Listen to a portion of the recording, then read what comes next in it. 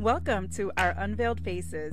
I am creator and host Rosie Leonore, and I'm here to help you find strength and inspiration in your daily spiritual restoration journey with God. I pray that this episode will encourage your faith. Enjoy. Welcome back to another episode of Unveiled Faces. Today's episode is entitled One in Heart and Mind.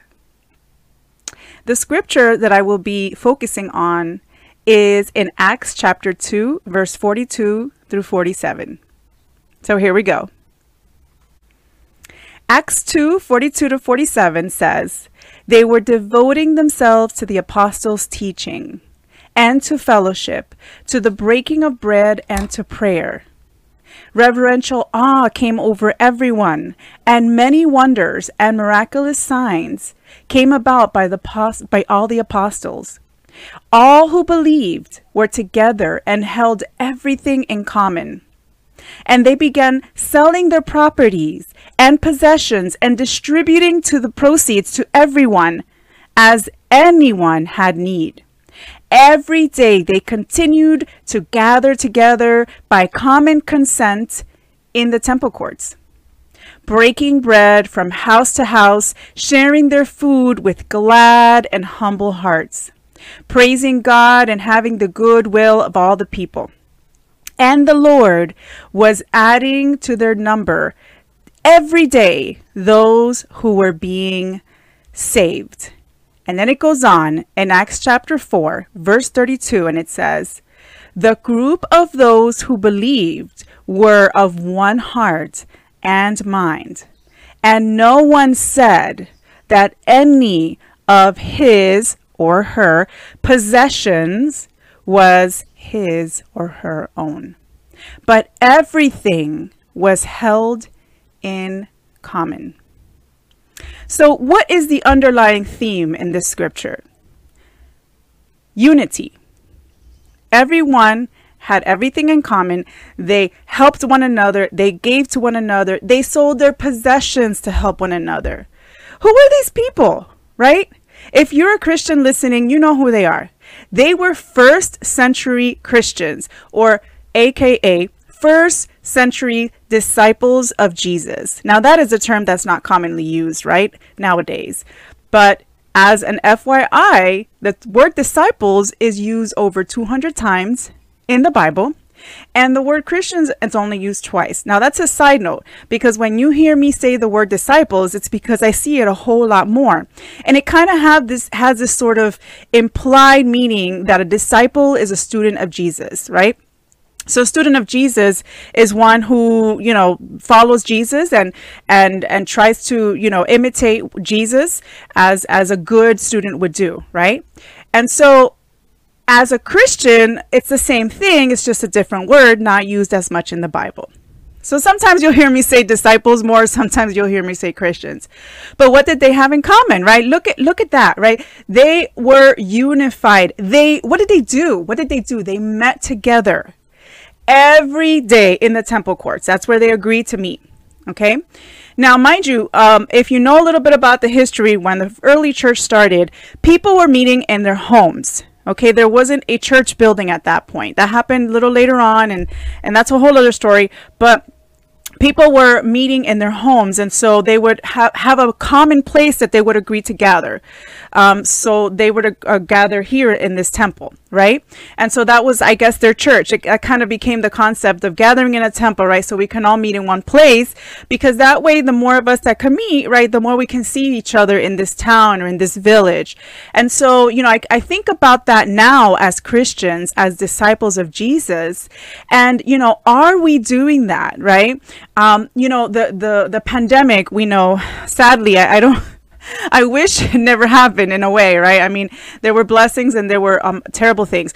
But yeah, I don't like to think about that word a lot, but it's still kind of here. And as I am making this recording, it's still around.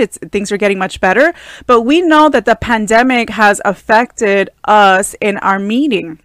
And it affected many Christians around the world, actually, not just Christians of all faiths, different faiths all over the world.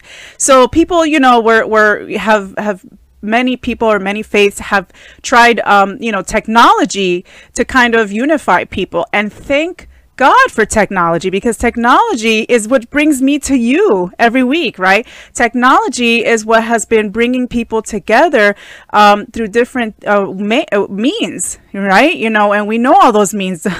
You've probably used them, you've heard them. So technology has been awesome. It's been great. It has been a blessing. The fact that they had a temple where to meet, that's not technology, but that was a blessing to have somewhere they could meet. So they use the resources they have around them to be able to meet. And then they continue to break bread together and ate.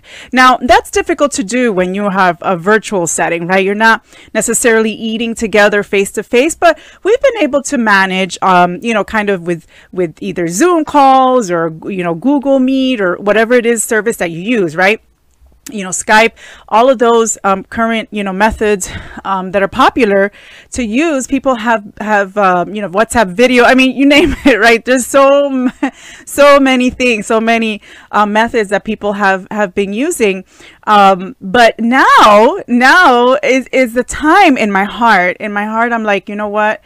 I miss being in person, right? This is like, okay, I mean, personally, this is me. I'm vaccinated. I'm so happy. My family's vaccinated. I'm super excited.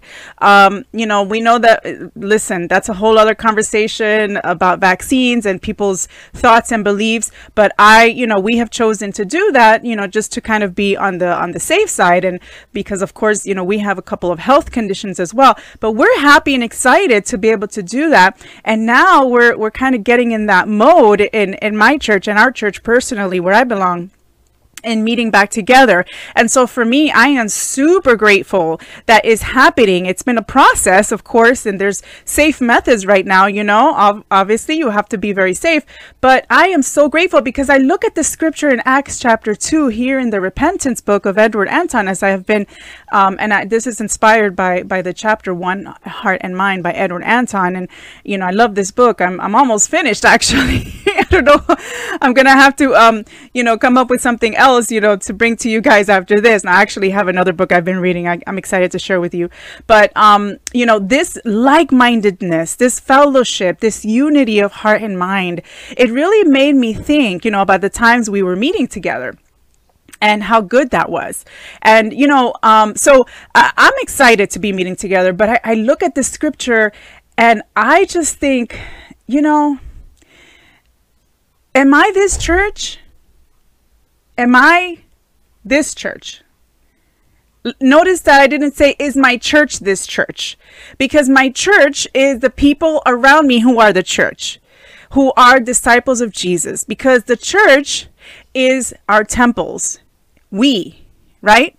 We are, me individually are part of Christ, if you are a disciple of Jesus. And so am I this church? Am I one in heart and mind with my other church fellow members? Do I strive to meet with them? Not do they strive to meet with me, not what are they doing too, not what are the leaders doing too. I've had to think a lot about this, right? Because to be honest, the first thing that I think about when I think of church is the location.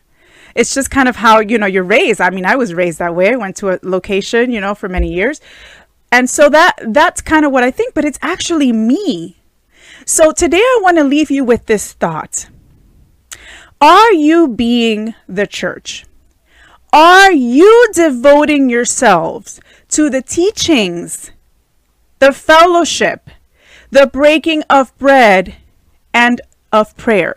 And if you are not yet able to meet in person for health reasons, what are you doing to reach out and make sure that you are unified with your brothers and sisters until the time comes that you're able to do so? I want to encourage you with that. I want to encourage you to make every effort to meet, make every effort to be unified. Thank you for listening. I hope that today was inspired, that you were inspired by today, and that I pray that this will continue. These episodes will continue to build your faith and encourage your faith and your walk with God.